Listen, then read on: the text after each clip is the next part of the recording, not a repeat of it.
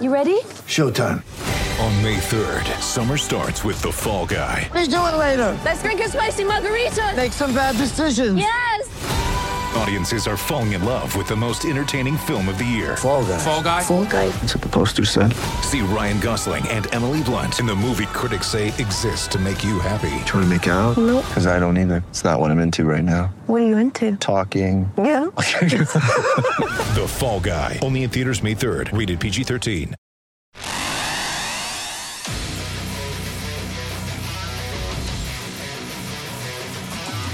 Gators Breakdown, the Gators Fan Podcast, because there's never a dull moment in Gator Nation. The Gators Breakdown Podcast is ready to go. I'm your host, David Waters, and you can find me on Twitter at GatorDave_SCC. And joining me this week, as he does right now every other week during the offseason, is Will Miles. You can find him on Twitter at WillMilesSCC and his site, readandreaction.com. And also joining us once again. We got the trio together. Bill Sykes joins us. Can't find him on Twitter anymore, but he lives on the message boards out there. That's where you can find Bill. But hey, Will, we're getting back, and this time it's all three of us. Well, we got to give Bill some crap from time to time, so it's good to have him on. And the nice part is we get to hear all of his opinions, even though other people don't. So this gives him an opportunity and a forum to now tell everybody what he's been percolating on for the last couple of months. Yeah, I'm just glad to be back on here with you guys. Man, we don't, with you being up in the Arctic Circle up there, we don't really get to hang out. So this is all I got, man. And then Dave's over there and across town in Mandarin doing his thing, and so it's our little meeting spot.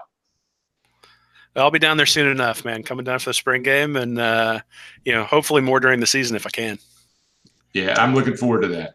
Yeah, I think my schedule is finally slowing down a little bit after this weekend. So, Bill, we have to hit that barbecue up. Yeah, well, we're gonna have a debate: Mission Barbecue versus Woodpeckers, right? Mojo's for me. Mojo's, okay. Well, we got one of those too. So yeah, we'll do it, man. So what have you been doing, Bill? Oh, fishing and working and fishing and working and hanging out with the fam and repeat. Fishing and fishing. Yeah, wearing my arm out, roasting in the sun. I could tell the sun got the best of you today with some sunglasses on. Yeah, and the fish got the best of me too because I caught like nothing. It was crazy though. Seriously, I was up here in Jacksonville in Cedar River and saw a giant school of koi fish. Somebody had let go in the river. So it's weird here, man. All right. Spring game football talk coming up soon. Also some recruiting news out there. Anthony Richardson back in the fold for the Gators. But before we get there, remember, you can find Gators Breakdown on news4jax.com/Gators Breakdown. There you'll find all the Gators Breakdown episodes as well as articles from the News for Jax sports team. Also, catch us on iTunes, Google Play, YouTube, Spotify. And when using those services, please share, rate, and review the show. And on social media, follow Gators Breakdown on Twitter and Facebook at Gators Breakdown. So look ahead to Saturday and the Orange and Blue debut. And Mullen has mentioned, this is a showcase for the players. And based on last year's game, that's just exactly what we're going to get. He said today in a press conference, quote, "It's a festival weekend on campus and the game is part of the festivities. We get to go have some fun while we're out there too," in the quote. So, of course, the competition, the battles in the previous 14 practices will be rewarded with a showcase for event for the players. That is not to say there won't be some football thrown in there. There are players that will see this as one more opportunity to assert themselves, and there will be some teachable moments as well. We'll get to see the coaches what they want to do in some certain spots. Can the offensive line block this type of defensive front? Can wide receivers beat this type of coverage? Can defensive backs cover certain routes?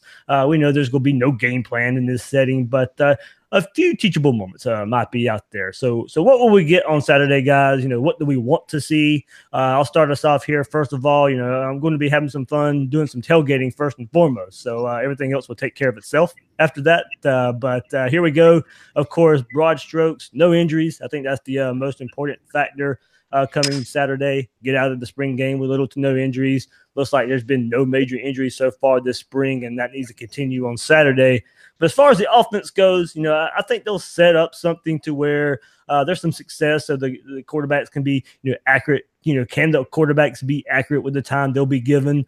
But there may be some times when we see the offensive line get manhandled by the defensive line that has been lately led by Daryl Slayton and Zachary Carter. And for a player like Carter, that hasn't had a chance to show much in front of a crowd, a large game setting, he may look at this as a chance to show out. And if he brings it like he has this last couple weeks of practice, then there'll be times where this offense sputters. But even in those situations, they'll allow the quarterback to continue the play after a would-be sack. Yeah, I think the things that I'm really looking for are the starting lineups. So who's going to play, who's going to – last year they didn't show a whole lot during the spring game, but one of the things we did see is that the starting offensive line, the starting defensive line were the guys who started the year. I'll be interested to see on deep throws, do they actually give the receivers a chance? There were a lot of plays last year where Franks overthrew his wide receivers on deep throws. I'm interested to see whether he and Emory Jones and even Kyle Trask are going to maybe give those guys a shot to go get those balls as opposed to maybe trying to make a perfect throw out there. And then who's the backup quarterback? That's sort of maybe the intrigue isn't necessarily Franks. We all know he's going to be the starter at this point, at least coming out of the spring. The question is it going to be Emory Jones? Is it going to be Kyle Trask? Who gets the majority of those snaps? Yeah, I think we're all kind of looking for the same things. You're number one, the injuries. We talked about that. And you mentioned quarterback, offensive line. And I think it's going to be assumed the defense is going to be pretty good. And I certainly do.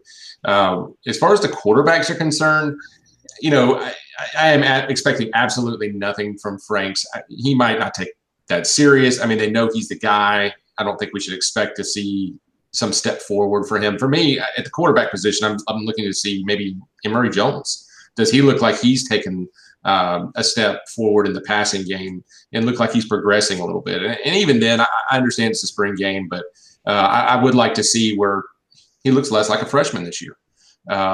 As far as the offensive line, though, that's probably my number one concern. I mean, you talk about having 8 guys that you can kind of roll into battle with. Well, Florida has like 9 guys coming back total that aren't freshmen. I mean, just generally on the roster, not including Tanner Rowell, who's moving over from defensive line. So they're an injury or two away from having a true freshman in the lineup. So I want to see those guys get out of there healthy. And I do want to see the true freshmen, just how they hold up at the point of attack. I don't expect them to be good. I do expect them to look like freshmen going up against a good defensive front. But do they just look like they can physically step in and play, or do they look kind of like Kadeem Telford did a few years ago when he just kind of got physically evaporated, when he got in the spring game? So that's what I'm watching for. Yeah, I mean, and we've seen flashes of White and Tarquin out there in these open practices and reports from the scrimmage. There are some flashes there from the true freshmen, and I kind of agree. And it is what we heard from the first scrimmage, and the one that was open to the media is, hey, they were working on the passing game a lot. You could tell that's what needs the most work. They have a running game led by LaMichael Pirine. I think they know what they also have in Malik Davis and Damian Pierce and Iverson Clement as well. I think they know what they have in the running game. So it's just going to be another opportunity where they kind of showcase the passing game and get that starting 5 offensive linemen, even more reps in the passing game, where we know that's probably where they need the help. Yeah, I think everybody's going to be looking at the offensive line. I think really sort of the freshmen are the area where I'd focus on in there. I mean, I think, the 5 guys who are starting, we've heard a lot about them. The second team, we've also heard that they've really been struggling quite a bit. And so, one of the things that's cool about the spring game is you go back and forth between the first team and the second team on offense. So we'll get to sort of see the contrast of those 2 different units. And it'll be interesting to see how they handle different stunts, different blitzes, things like that. Because as much as they like to keep things vanilla in these types of games, clearly from the experience last year, I do think that Grantham's going to dial up a couple of blitzes. It's going to be interesting to see how the offensive line holds up. Yeah, and, as much as I am watching, the physicality and just the physical readiness of the freshmen, I want to see the tackles not being turnstile. I at least want to see them slowing people down on the edge, whether, that DeLance and Forsyth and Garage. I want to see those guys at least holding their own. I know we're not going to see a whole lot. But this is a unit that lost a lot of starts. I think out of the 64 total starts for the starting five, they lost 51 of those in the 4 players that left. You've got Buchanan coming back on the interior. But the only guy who started a game outside of Buchanan that's coming back is Forsyth. And so, how are they going to be? I just think it's a lot of production to lose. And I think Gator fans should temper their expectations, especially early on in the season as they try to get their sea legs under them and develop some cohesiveness as a unit. I'm just hoping to see just some functional play on an individual level from those guys on the edge. And the thing is, I don't want to throw away if this defensive line has a good performance, because to me, you got to start somewhere. So, Right. if Zachary Carter comes in and lives up to the billing that he's had the last couple of weeks, I still think that's a good sign. Andrew Chatfield, another young player, if he comes in like he has in what we've heard what we heard and seen the last couple of weeks, if he comes in here and plays well, I don't want to completely dismiss if the defensive line has some success and kind of just blame it on the offensive line not being up to speed, because first of all, we know that to be a factor in Todd Grantham's defense. So, is an attacking defensive line, some playmakers. So, do we get to see Jonathan Grenard, who is a transfer we haven't got to see in this setting? Do we get to see more of him? I think Florida knows what Todd Grantham knows and what he's done so far this spring, kind of know what they have in him and Jabari Zuniga and Schuler. So, this is where another setting where Zachary Carter can continue to make a name for himself in spring and Chatfield, and hopefully, even though it is against the probably overmatched offensive line, hopefully something that translates to something in the fall.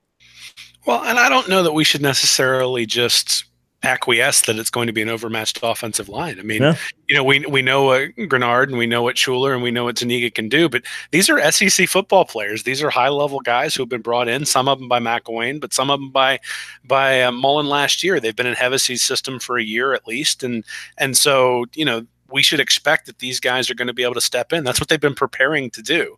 So it's not as if Mullen didn't see this coming a year ago. I mean, we know he did because we saw how many offensive linemen he brought in on the recruiting trail, but that also means they had to be preparing these guys. And I think you did see that towards the end of the year where Blake and Banks and those guys got into the games against Idaho, against Florida State. In games where it was a blowout, those guys were playing and getting them a little bit of playing time. So, this isn't going to be like the game against Miami isn't going to be the first time these guys have ever been on the field with a big crowd. It's just going to be the first time they've been on the field when it's 0-0. And so, yes, there are going to be some mistakes and there are going to be some things they need to correct and some things that inexperience just cause over time. But I mean, they're SEC football players. So it's not something where we should sit here and, I would be disappointed if it turned out that the offensive line were just turnstiles on things where it wasn't like unique blitzes and different things like that. I mean, obviously, if you get beat on a stunt, it's a lot different than if you just get beat one-on-one. And so, again, I think sort of those one-on-one battles will be key. And, I expect them to be able to win some against Florida's defensive line, even though the defensive line's really good.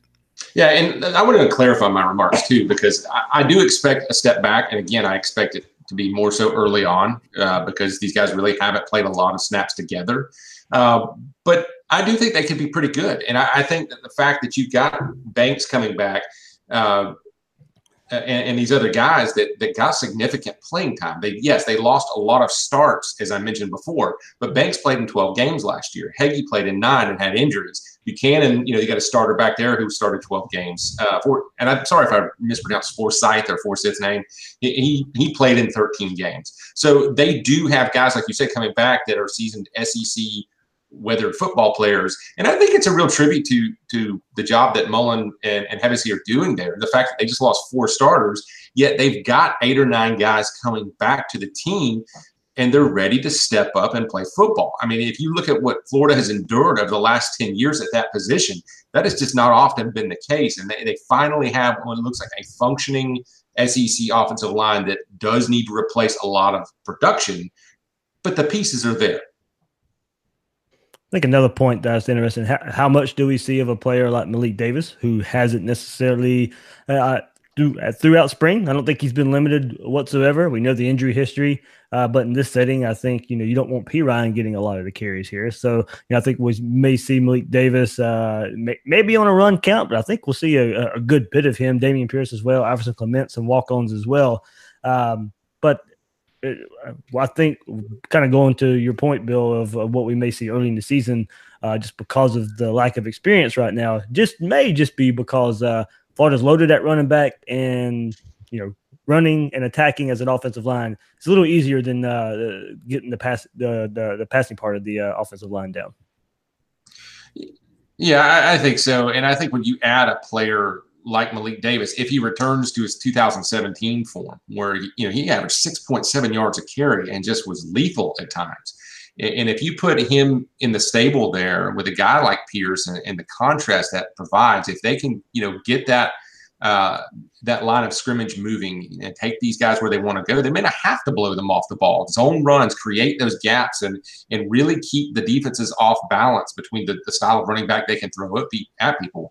And you've got Frank's, and we keep saying that term that Mullen threw out there, willing runner. They can come at him in the ground game from a lot of angles, and I think have some early success, even if they're not, top of the line SEC offensive line early on. And that could really come into play and be a benefit to them facing off against Miami early in the season. Yeah, but I think this is one thing that we shouldn't necessarily expect in the spring game, is that the offensive line's at a little bit of a disadvantage just because the quarterback really isn't a threat to run in this particular game, or at least you're not allowed to hit him. So really in the Florida State game and the Michigan game, Franks was a willing runner. Even in the South Carolina game was a willing runner, but he was a really effective runner, especially against Michigan and against Florida State. I mean, there were big chunk plays where he was getting first downs. You could see Burns, the defensive end for Florida State in particular, not knowing whether to collapse on the running back or to stay with Franks on some of their read option plays. You're not necessarily going to have that in the spring game, especially while Franks is in there, so the defensive line can cheat a little bit. So again, I think if you see some runs that maybe don't look as cohesive as you might like them to in this game, a lot of that will probably be caused by the fact that they can't really run their entire offense if they're trying to protect the quarterback. Yeah, the main thing I want to see as far as Malik Davis is concerned, I just want to see him cutting with authority and see healthy legs. Because again, we don't need to see necessarily their plan of attack. I just want to see that the guy's out there running with authority and that he's not another year away from being 100%. That's what I'm hoping to see.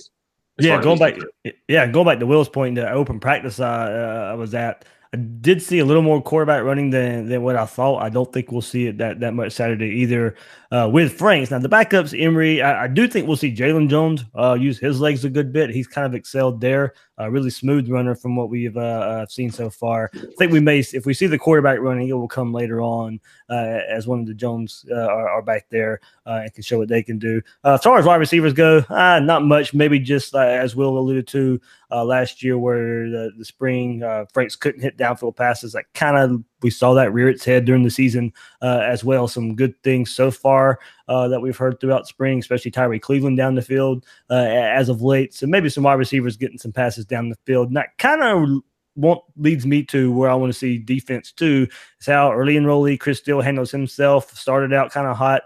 Kind of had some freshman moments as of late.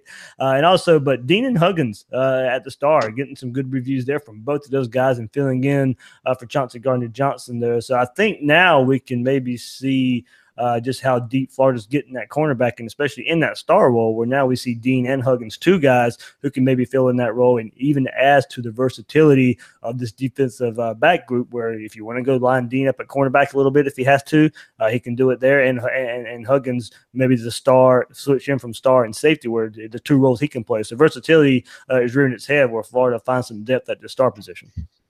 Yeah, we've talked a lot about the interchangeable parts, the fact that Bernie has moved up to linebacker, at least in some capacity, but still retains some of his coverage skills. I'm interested to see Donovan Steiner at safety a little bit.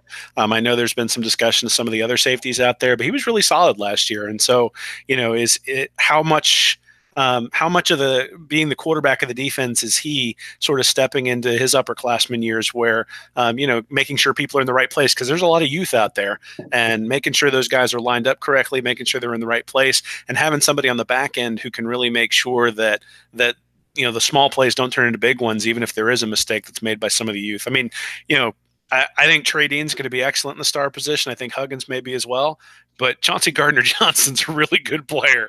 And so anytime you're replacing a guy like that, you expect there to be at least some drop-off, especially early in the season. So I'm excited to see again, that sort of goes back to what I said right at the jump, which was, just who are the starters going to be going out there? Who's earned the playing time during spring practice? I'm interested to see that on the back end of the defense. Anything, Bill? No, I got to be honest, man. I'm really wanting to see these young pass rushers. As much as I love watching some of these DBs play, and I think Florida's going to be very good back there, and I'm super excited about Bernie. I've been high on him for a long time, and I think the guy's going to be a first-round pick. I want to see some heat off the edge, and I want to see Chatfield get after it, and Diabate and those guys. I don't mean to hijack and go to another position, but those are the guys that I keep thinking about on that defense. I'm like, man, Florida's got some pieces there that Grantham can really have some fun with, and I'm excited about seeing those guys. Yeah, I think the one more thing throwing Bernie's name in there is how does he handle the run? Can he be physical in the run game if they're going to line him up closer to the line of scrimmage? Can he be that more physical, imposing, headhunter type to go in there and he'll have no problem getting dirty, getting in there, but does he have the size to kind of stand up to the poundings over and over again? I don't know. I don't think we'll see that in the spring game, but something I think to keep an eye on if Florida wants to run the ball a little bit Saturday is how Amari Burney handles the run game at that linebacker position. Any more thoughts, guys, before I get to what some of our listeners had to say? You mentioned the FSU game. I did a little math, and just for our Knoll friends out there, they announced a spring game attendance last year of 53,016, and I figured up that if Taggart's buyout is $25 million and they passed a plate at their game and had that same attendance, they would only have to contribute $471.56 a piece to get him out of there. Not that we want you to do that. I'm just trying to be a stand-up guy and help you out with some math there. That's what I do. I'm not contributing to that at all. No, I'll pay towards a bonus to keep him there. But I'm just saying, just in the name of good sportsmanship, that's what you got to do if you want him out there. They can say what they want to. There weren't even that many people at the game. Yeah, that number went up. That number went up quite a bit this weekend, there, Bill. Yeah, I'm sure, because everybody wants to turn out and watch that guy. Do something. All right, here we go. Scott Sweat sends in not sure how much you can tell from a spring game, but I'm watching for potential leaders and you look in their eyes that says championship. I think this year could be pretty special if they all buy in and the upperclassmen lead the way. Ali Perry says, I would like to see if they actually let the quarterbacks run the ball. I know it's spring and being safe is all good, but it truly does open up everything for the skill players. Yeah, we kind of hit on that. He says, good to have Bill back, 5-star nerds back. Thanks, Gator Dave and Will, for all you do. Let's see, a couple more thoughts here. Swaby Swayan says, I want to see what improvements Felipe Franks has made. Wouldn't mind seeing Copeland with some catches. Also, how if the secondary can hang with our wide receivers. Yeah, kind of hit on that too. I don't think we'll see Jacob Copeland much, if at all, since he hasn't taken part at all this spring. Guys, a question that kind of bears there. Any worry there from Copeland not lining up at all this spring? I know, Will, you and I talked about it a couple of weeks ago. I think we probably thought eventually he would get on the field at some point this spring, but not hasn't been out there yet.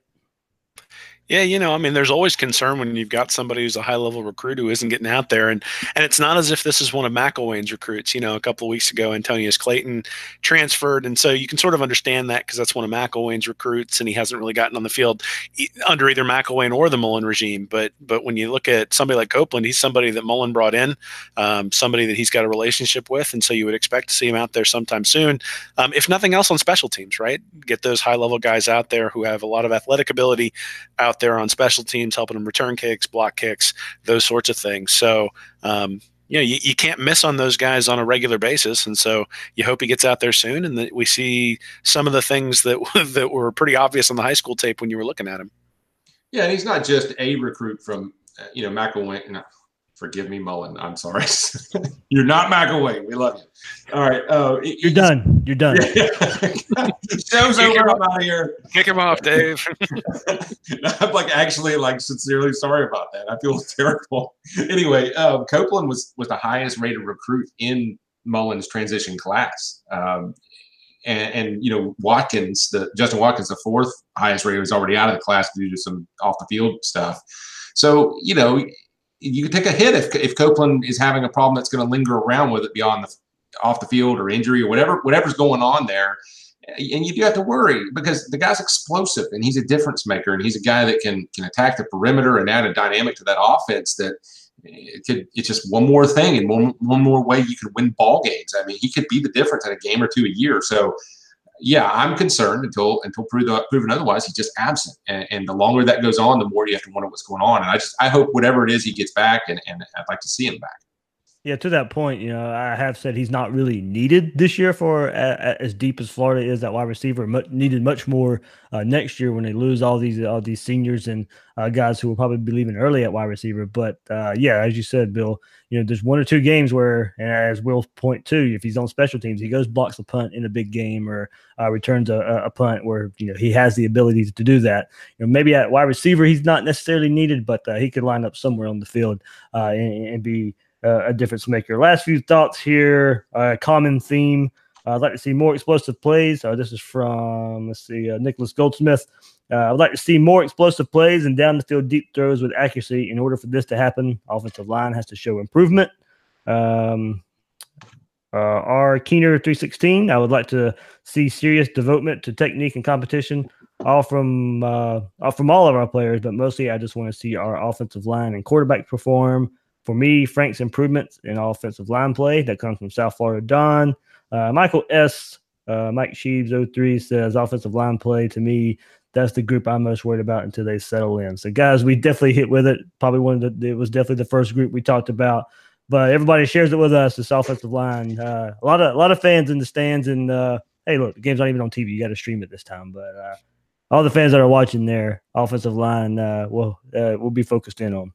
Well, I noticed you didn't mention wanting to see a legacy catch a touchdown pass.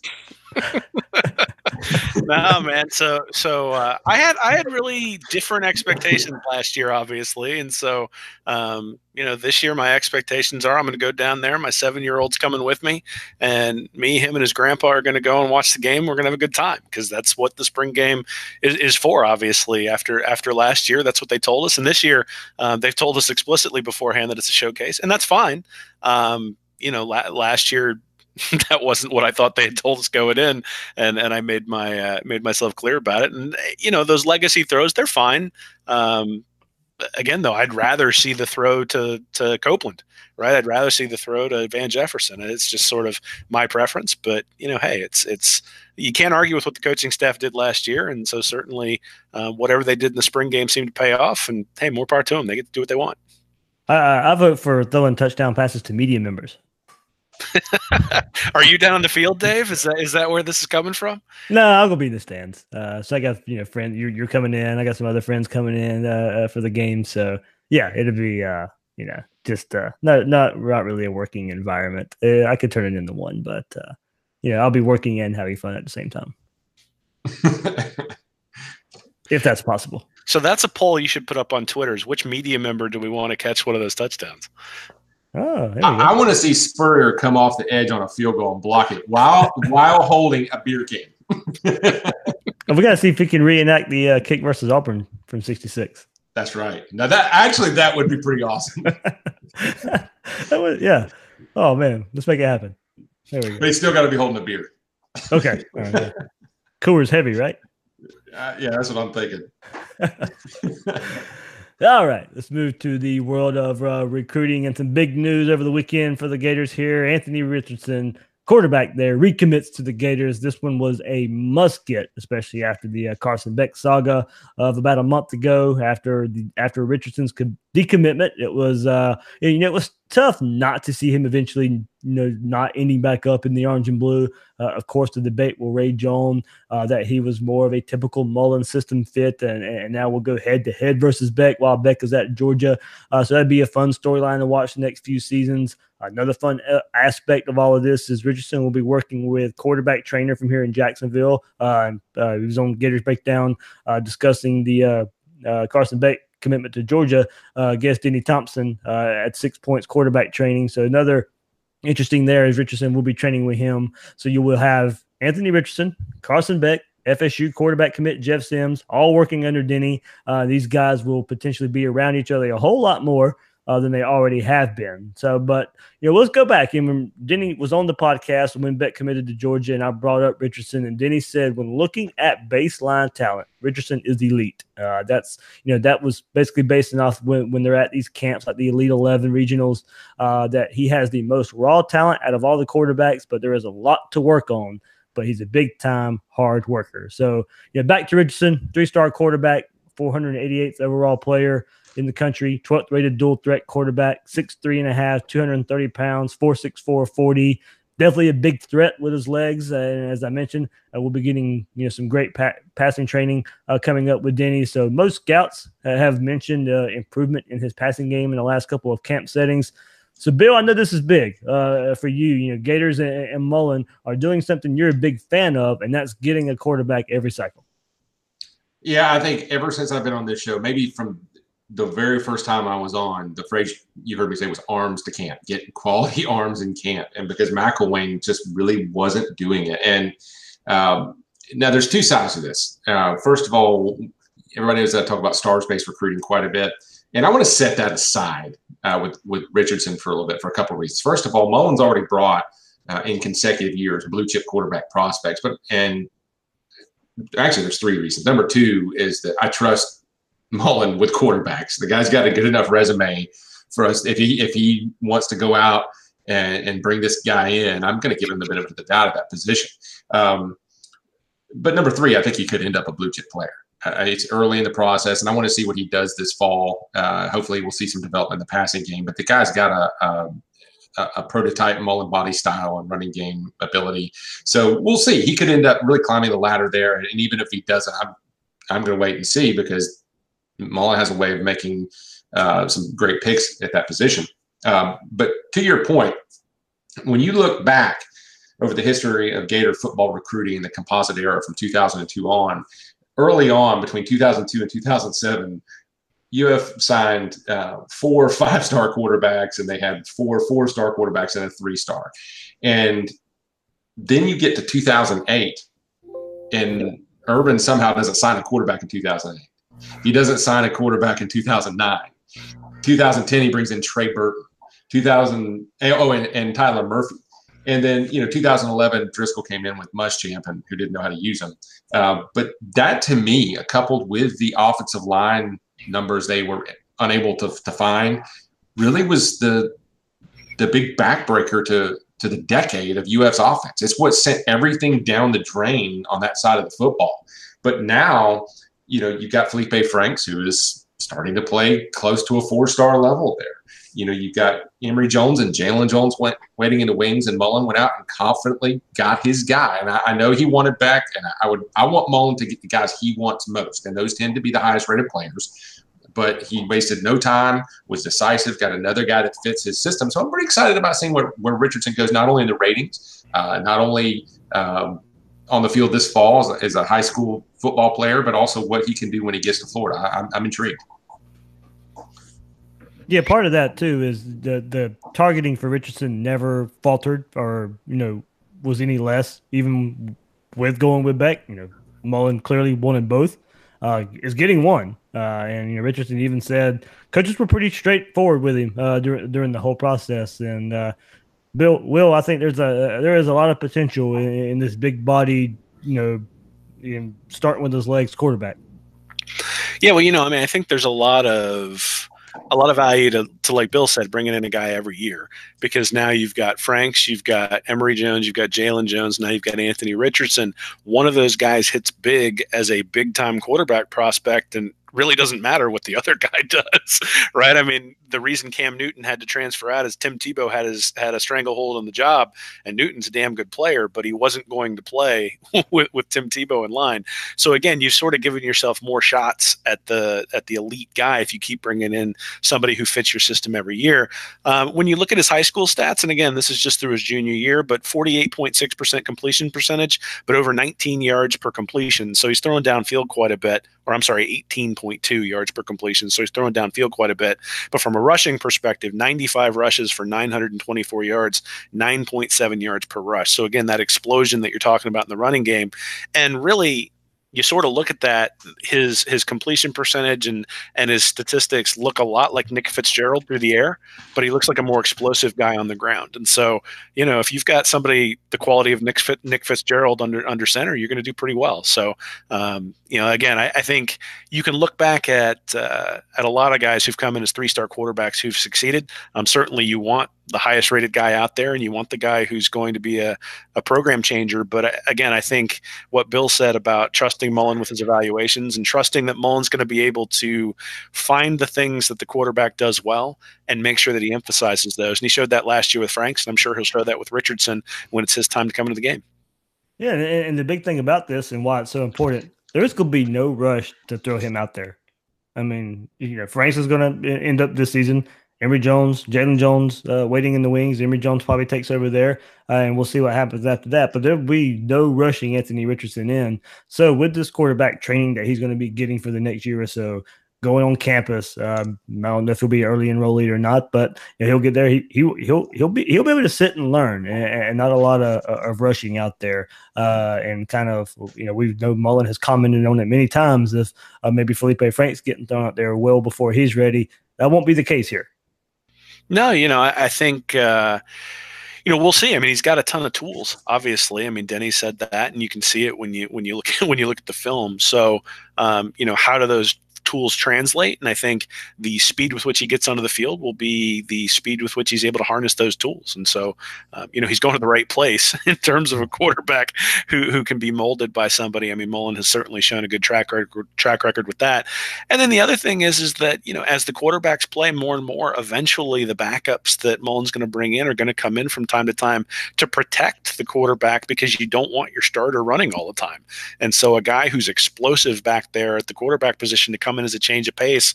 They did it with Tebow, with Leak. He did it a few times at Mississippi State with various quarterbacks as well. I think Chris Ralph was somebody who came in and spelled Tyler Russell. So, there's a track record of Mullen using that backup quarterback to really run when he didn't want to expose his starter to that sort of beating, or when the starter wasn't necessarily adept to that. And I think that's something that we'll see. There will be opportunities for guys like Richardson and Jalen Jones and Emory Jones even to get in the game, just because of the skill set that they have that isn't necessarily tied with throwing the ball downfield. Hey, well, I agree with all points, but one point of correction: Cam Newton transferred because he had computer problems, if you remember. True. All right, guys, in a bit of a surprise on Sunday, the Gators get a commit in the form of Texas cornerback Avery Helm. Tall, rangy cornerback, 6'2", 170, offers from Alabama, Georgia, Auburn, LSU, Tennessee, and more. Basically a top 300 player as a 304th overall recruit, number 26 cornerback for the 2020 class. The move at cornerback seems to be out there to get the taller, bigger cornerbacks. In his highlights, you can see him going up and fighting for the ball. Look, here we go. 9th commit and 7th 4-star of the 2020 class. That is currently ranked 5th in the country. But there does seem to be a clear trend of going to get the bigger body cornerbacks. And Fred Davis probably any moment now will be looks like committing to Clemson. So, Florida loses out on a quarterback there from the Jacksonville area there, but does get to basically, I won't say necessarily fill it in, but you're probably not bringing in many after you got Elam, Steele, Hill, Kimbrough last cycle. Probably 2 cornerbacks around this class. Gators already have one in Avery Helm. Yeah, for me, the big takeaway with Helm is just that if you're going to take players that aren't your Fred Davis types, especially at this point in this cycle, it's just good to see their quality prospects from a rating standpoint. You don't have the McElwainian, taking just some guy, from wherever. I mean, there's a pretty good quality here. I mean, the lowest rated player in the class right now is 493, and Helm is kind of right in the middle of that at 304, like you said, and he's got some good offers. I'm not sure, where he could have really committed to. He's got Alabama and Auburn listed on there, but like you said, he's got that frame to be a guy that wins those 50-50 50-ball battles, and again, he's coming into a pretty loaded or following a loaded class last year, so it's nice to add another quality piece there. Yeah, but I think it's also an acknowledgement that some of these guys are going to be leaving, right? So they've been bringing in corners over the last few years, but guys like Marco Wilson, if he plays well, guys like C.J. Henderson, and then next year, guys like Dean and Bernie. I mean, those are the expectation, I think, as a corner at Florida is you're 3 years and gone. And so, they're going to need to replenish those guys on a regular basis. And this is part of that. I mean, again, I think anytime you can bring in a blue chip prospect, it's a good thing to do. Obviously in Texas, he's playing against high level competition. And so again, going out of state, it's something that, we've been critical of. And I think they do need to lock down the area around Gainesville, maybe a little bit more. But, if you can bring in guys who are high level from different parts of the country, you got to go do it. Yeah, much like Jadon Hill coming from the last cycle, he is coming off an ACL injury. I believe he got injured in the state playoffs. So, probably not much going on right now on the field. We'll see how he recovers this fall as he plays there. But coming off an injury there, so we'll kind of see how it all shakes out. But as I mentioned, part of the 2020 class that is currently ranked 5th in the country. So, all right, Bill. One reason you're coming on the show, of course, many out there appreciate your knowledge and the research of trends in the world of recruiting. So, I'll ask, while we're looking at this 2020 class, what is your ideal scenario and what that means for competing for for championships? Well, I think you said it. I think it's to follow the path that others have followed to set themselves up to win championships. Because when we look now at 18, 19 classes of composite rankings history, there's some very strong correlations between those championship teams and what they do in recruiting. And while there's a couple of different ways to get there, like you've got your Alabamas of the world. And again, I'm talking about winning the SEC, not the national championship is just something I think it's just too lofty a goal. I think you want to put yourself in position, and that goes through Atlanta. But when we look at conference champions, you have your Alabamas of the world that build those 5-star laden teams, and Kirby Smart kind of did that on the back half of their 4-year cycle.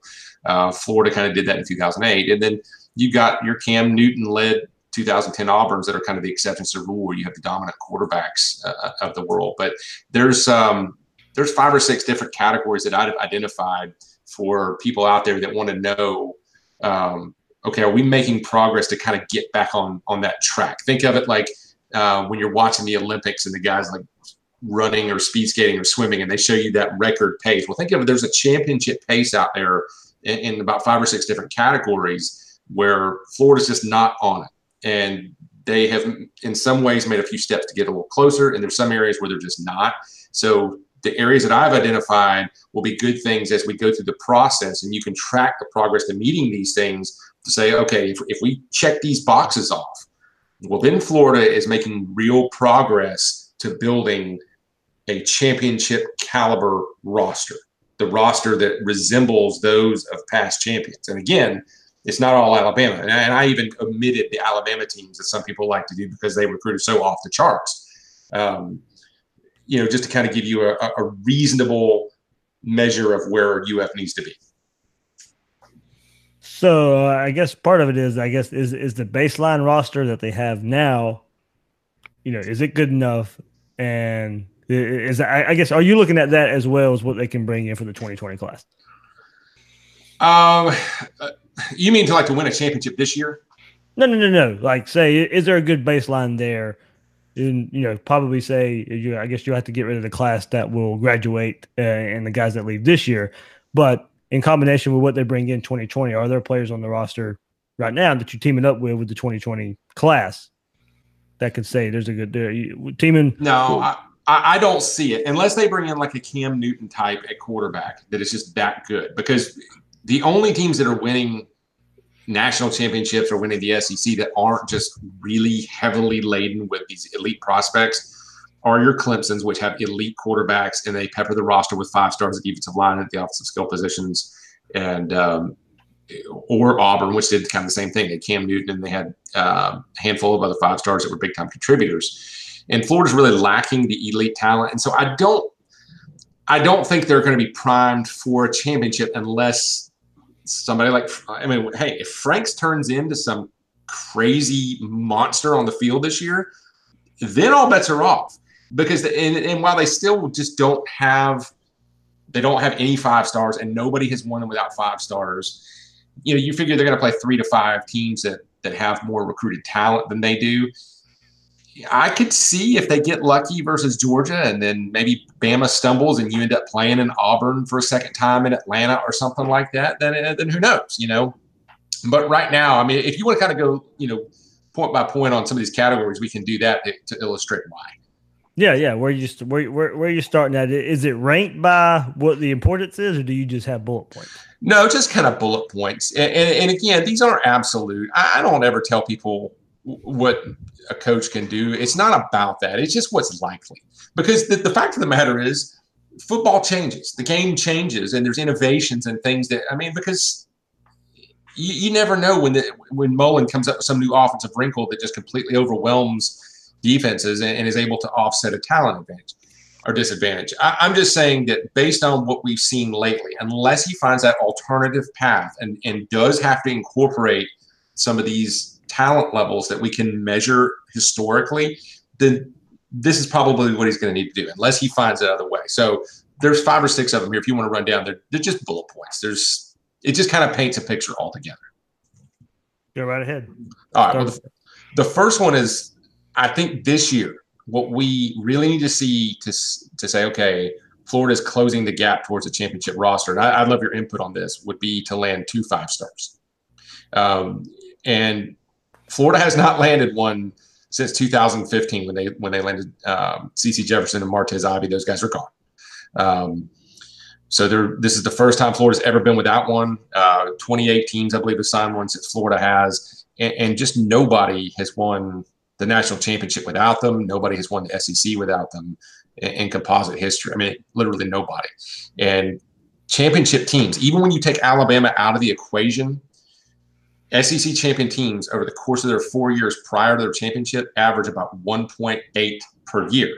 So it's going to take a few years to get to that level, but to get on that pace this year, Florida needs 2, because otherwise you're just still not making up the ground. I mean, one would certainly be, don't get me wrong, this is the one of these bullet points where I would be thrilled if they just sign one, because that monkey needs to be off their back.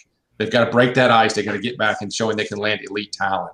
But these are your Tim Tebow, Percy Harvin, Cam Newton, Trevor Lawrence. I mean, you name it. That's your guys that just keep winning Heismans and national championships.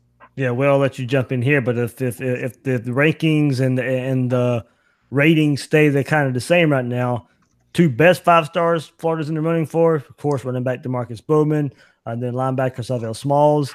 Maybe Avante Williams gets in that 5-star range. Maybe Kayvon Lee, another 4-star running back out there, gets in there. But as it stands right now, you're looking at Bowman and Smalls. And as far as guys Florida has committed, that could maybe jump up there.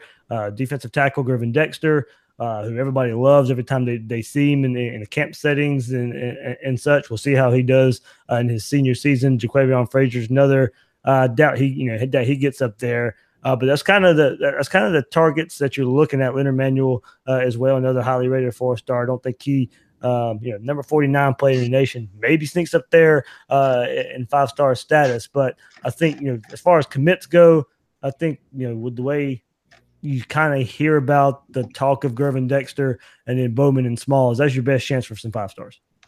Yeah, there's a lot of time before National Signing Day, obviously, but the recruiting class this year looks a lot more solid than it did at this time last year, certainly. But again, I think if we go back and look at the third-year recruiting of former Florida coaches, it gives us an idea of where Florida wants to be. So if you look at Ron Zook, had the number 1 ranked class, 6 5-stars. Meyer had the number 1 ranked class, 5 5-stars. Muschamp had the number 3 ranked class, 2 5-stars. McElwain had the number 11th ranked class, no 5-stars. And then Mullen has the 5th ranked class, but he doesn't have any 5-stars in the class right now. If you look at top 100, Zook had 13, Meyer had 12, Muschamp had 6, McElwain had 1, and Mullen already has 2. So I think we're seeing really sort of the same trend we saw in 2019, which is that Mullen is a better recruiter than McElwain, but isn't necessarily showing the same recruiting chops as Zook and Meyer. But, again, like you mentioned, Bill, times change, coaching makes a difference. And so, you don't necessarily have to follow that path, but at Florida, at least the possibility exists to bring in that kind of talent haul, particularly in the third year after you've established yourself. And in the case of Ron Zook, in the case of Urban Meyer, you could say, well, he'd won a national championship. He should bring in a whole bunch of talent. But in the case of Ron Zook, he had basically, what was he, 8-5 again? So to bring in that kind of talent haul means that it isn't necessarily just what you've done on the field. Mullen's got that part down. He should be able to sell that very effectively after a 10-3 season this year. But, the capability in Florida exists to be able to bring in those kinds of guys, and he's going to need to do it. So, again, 2 guys is really, I think, kind of the bare minimum when you look at historically the types of players who these coaches have brought in. Everybody except for McElwain, that's what they've been able to do. And it is the bare minimum, but I think it's doable. And I think Savell Smalls is a guy that he's getting the right kind of buzz for Florida, even though he's a West Coast guy. And Dave, like I mentioned before, I just want to say this about DeMarcus Bowman, and I know that Clemson is getting all the buzz right now, and he would be a big loss for Florida. He's at Lakeland. He's at Florida's recruiting Alamo, their last true, bastion of getting the guys that they want out of there. But even if this kid commits to Clemson, I don't care about Clemson's "you're not visiting anywhere" policy. I don't care that they're coming off the success that they're coming off of.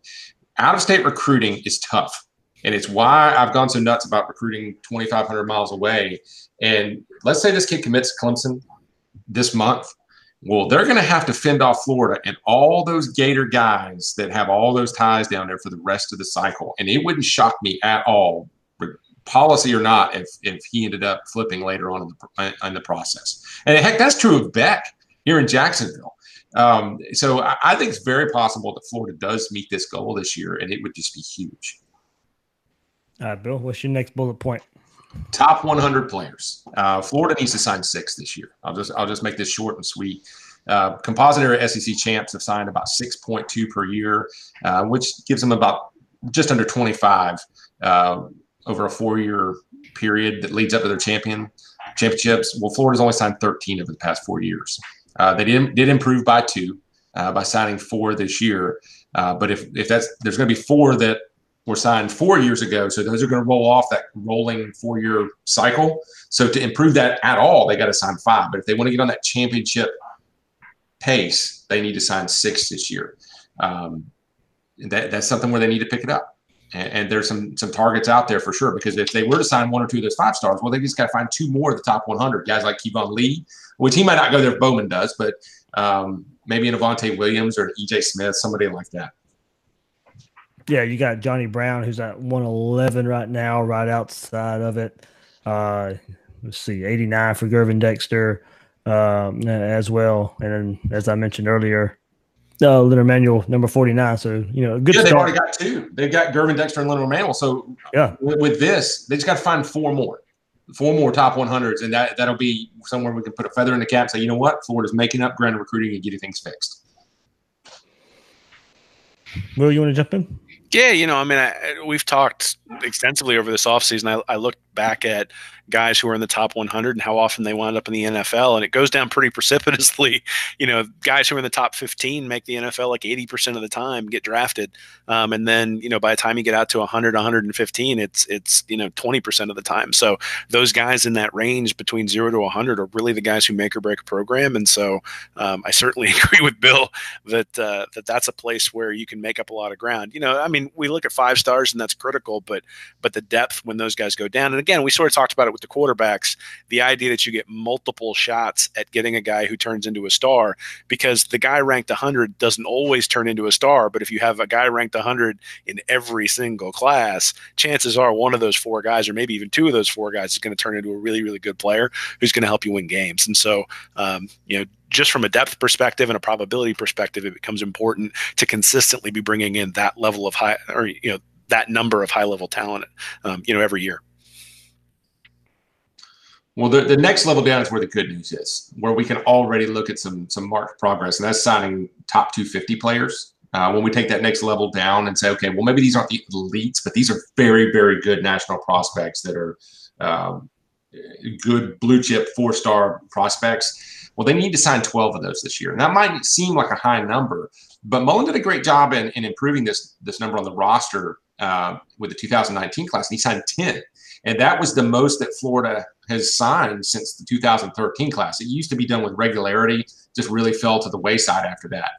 So there's already been some marked progress from a Florida perspective. But to get back on that championship pace, SEC champions, like I said, have averaged 12.6 a year. I'm sorry, but that includes Bama. If we take Bama out of the equation, if we want to say, let's be a little more reasonable, SEC champions not named Alabama have signed 11.4 for 45.6 over 4 years. Well, Florida's sitting at 34, so they're not as off the pace as they are with top 100s or 5 stars, but they got some ground to make up. And so if we see 12 guys, we see Mullen take another step forward and beefing up with those, I don't want to call them middle of the road. These are still top prospects, but those really, really, really good prospects, if not the absolute elite, that can add that SEC depth. And those guys, they're going to be studs. So that's what they need to do there. Yeah, we've seen the overall talent level increase, and that kind of speaks to what you're, speaking about here, especially with 250 guys.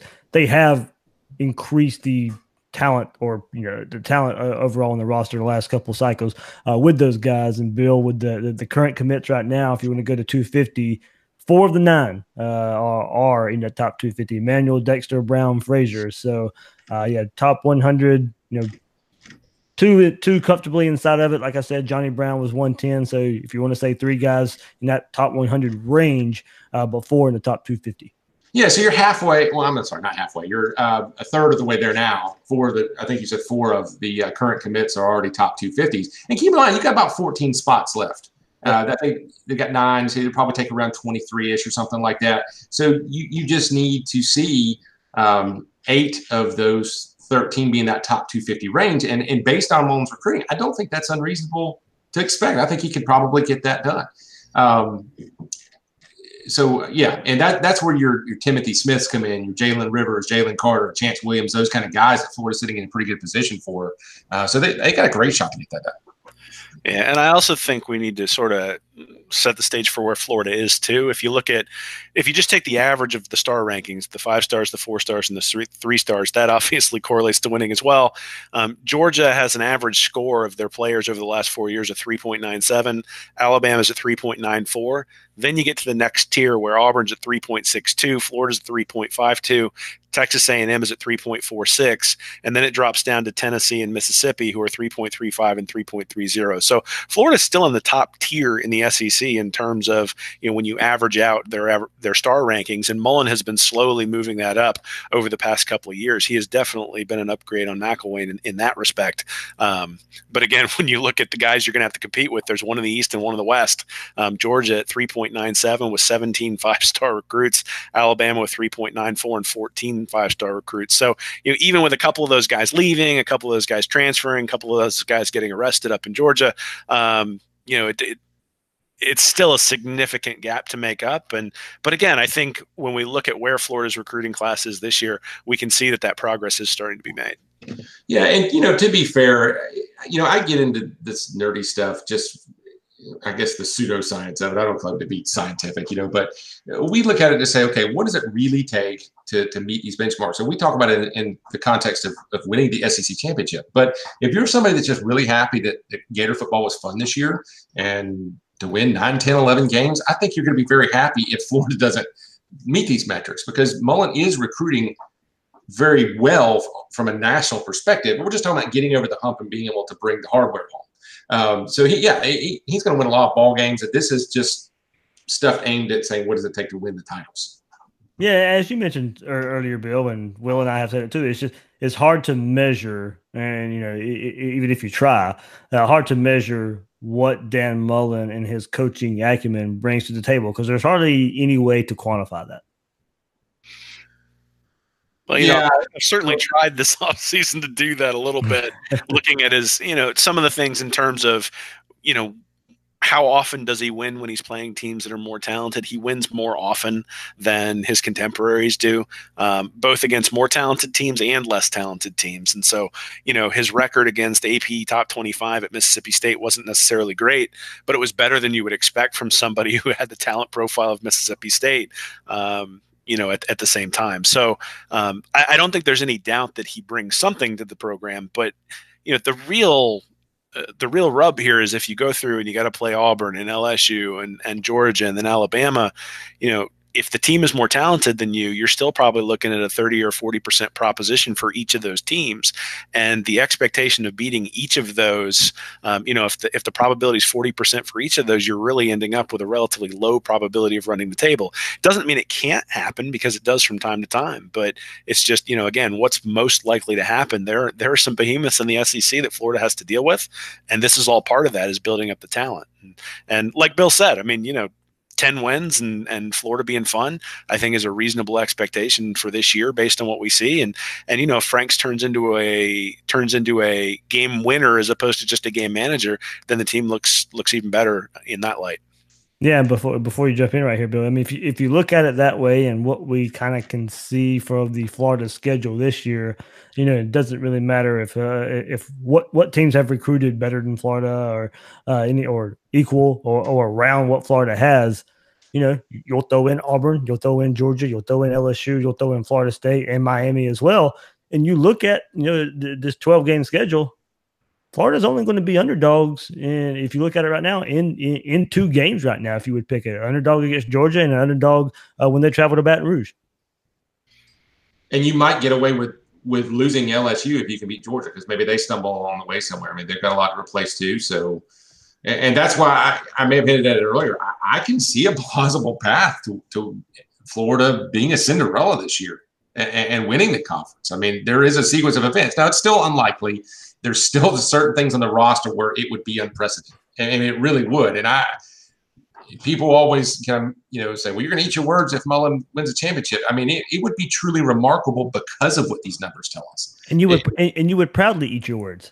Yeah, but it wouldn't be. I really wouldn't eat the words. I'd say, no, this stuff all matters, and Mullen would have overcome all of it. It would just be amazing.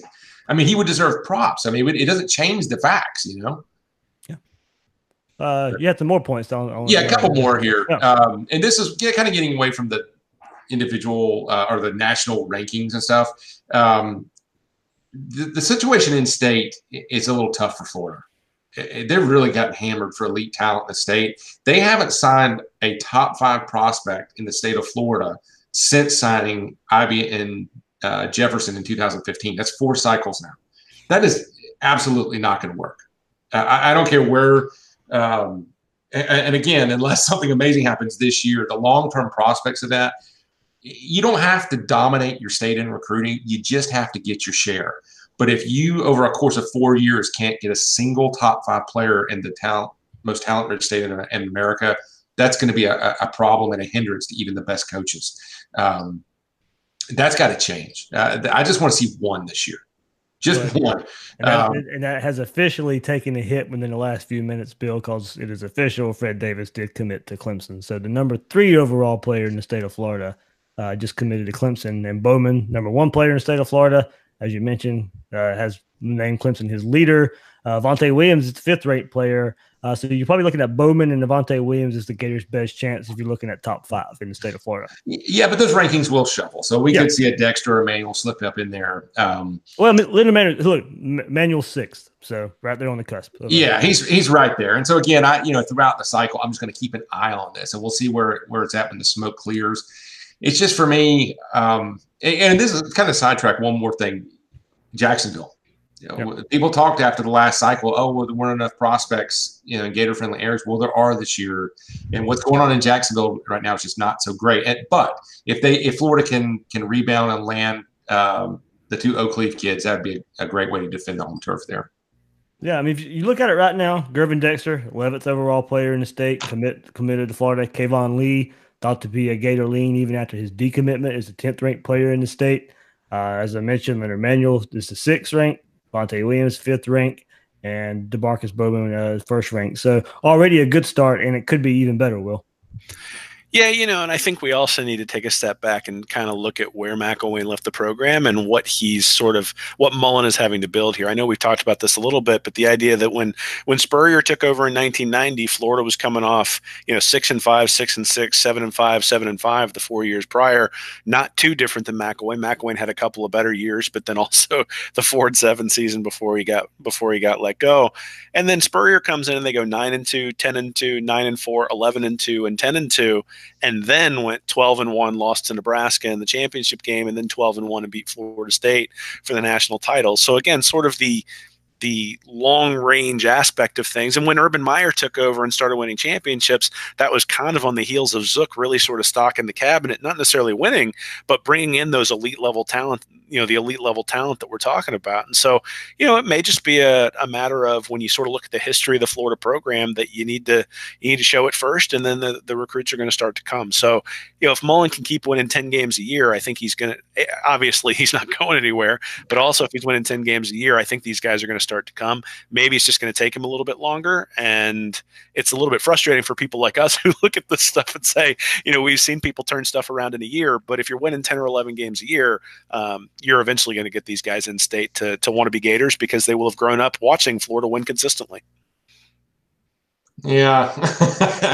I don't know, man. As far as the showing it first, I feel like I get it. I hear that a lot. I mean, show me some signs of progress, though. Show me some signs of the capability to be elite recruiters. And even if we don't meet these marks, even if they come up short or two, first of all, show me a little bit of progress in some of these measures. But you could say that. You could say they've made a little bit of progress in state. Yeah. No. I'm not saying they didn't. I'm just saying in regard to what Will said about, maybe after they win for a while. Hey, I said when he was hired, that was going to be the deal. I want to see a 5-star this year, man. Even if they don't get the 2 to be on a championship level, I'm sorry. I think one of the North Carolina schools is projected to get one to add that, to push the list to 29. There is no reason that the University of Florida should be without a 5-star prospect for 5 straight years. Yep. Not even McElwain went. And again, I understand that nobody knew how horrible he was at the beginning when he landed Jefferson and Ivy. But can we still credit Muschamp for those 2? I'm funny about that, man. But I will say this. I mean, McElwain was a lot of things, but he got those guys. You are what your record says you are. And it was only after he showed his repeated gross incompetence in every other aspect of the program, that the bottom really fell out. Although I say that their recruiting was pretty awful after those 2. There were a handful of guys, but I mean, it was pretty bad from the start. But I don't know, man.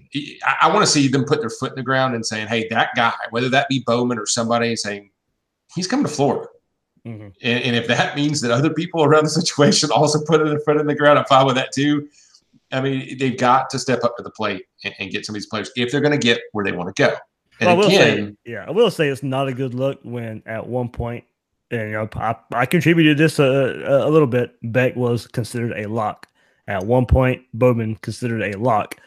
One already committed to Georgia, and one now naming Clemson as leader. May not play out that way, but at one point, high-profile guys that you assumed were locked to the Gators. Look, I know everybody says in recruiting there are no such thing as locks, but still, that thought gets put out there, and it may not work out. Well, and I under no circumstances want to say that the high level recruiting isn't important. I'm just saying that, again, like you said, Bill, you are what your record says you are. I think the recruiting class, at least up until this point this year, has improved based on where the recruiting class was last year.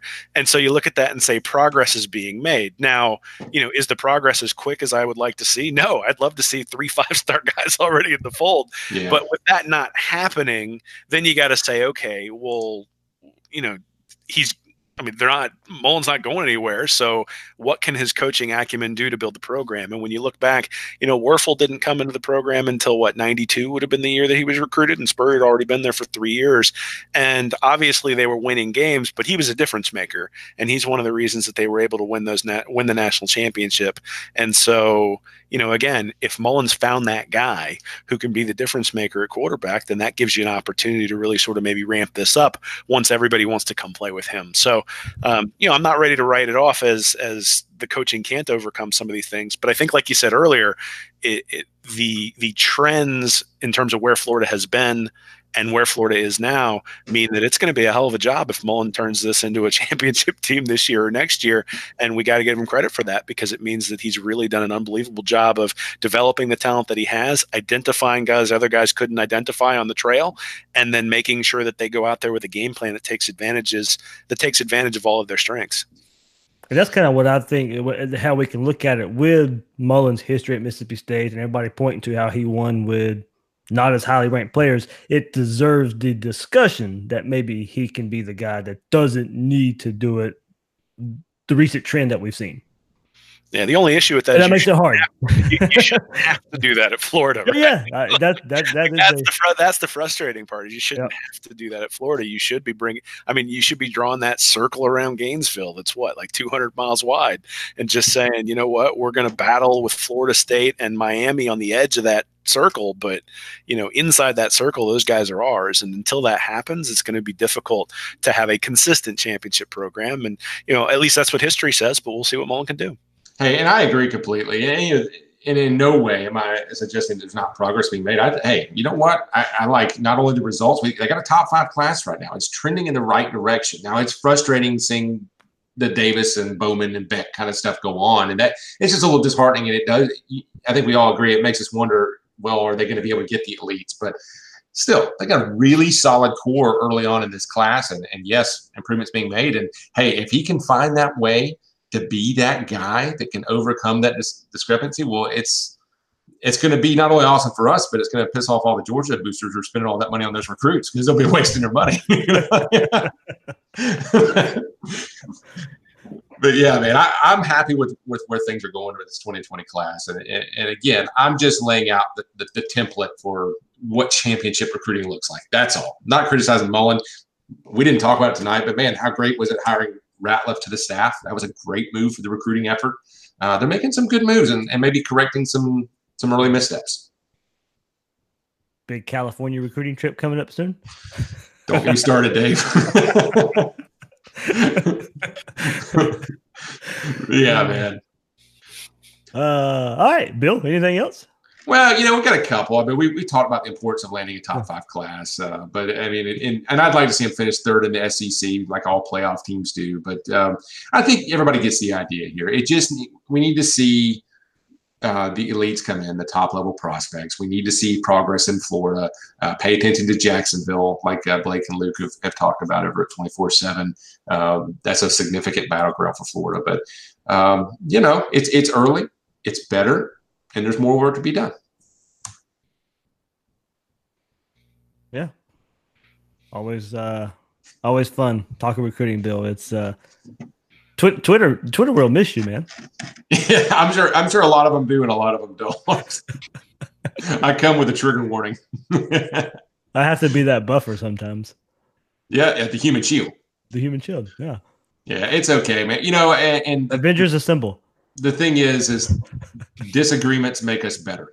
It challenges us, and people challenge me all the time, and I challenge other people all the time. Yeah, I had to tweet that yesterday. It's how you handle that. Yeah. So, Will, you released an article on Read Reaction today, and it was, I know a hot button topic for you has been quarterback accuracy. How does it translate from high school to college, and can it be improved? And it was a big hot button topic for Dan Mullen at press conference last week that caught a lot of people's attention. Yeah, he was talking about ball placement versus completion percentage and which one was the best way of measuring accuracy. So I looked at that a little bit.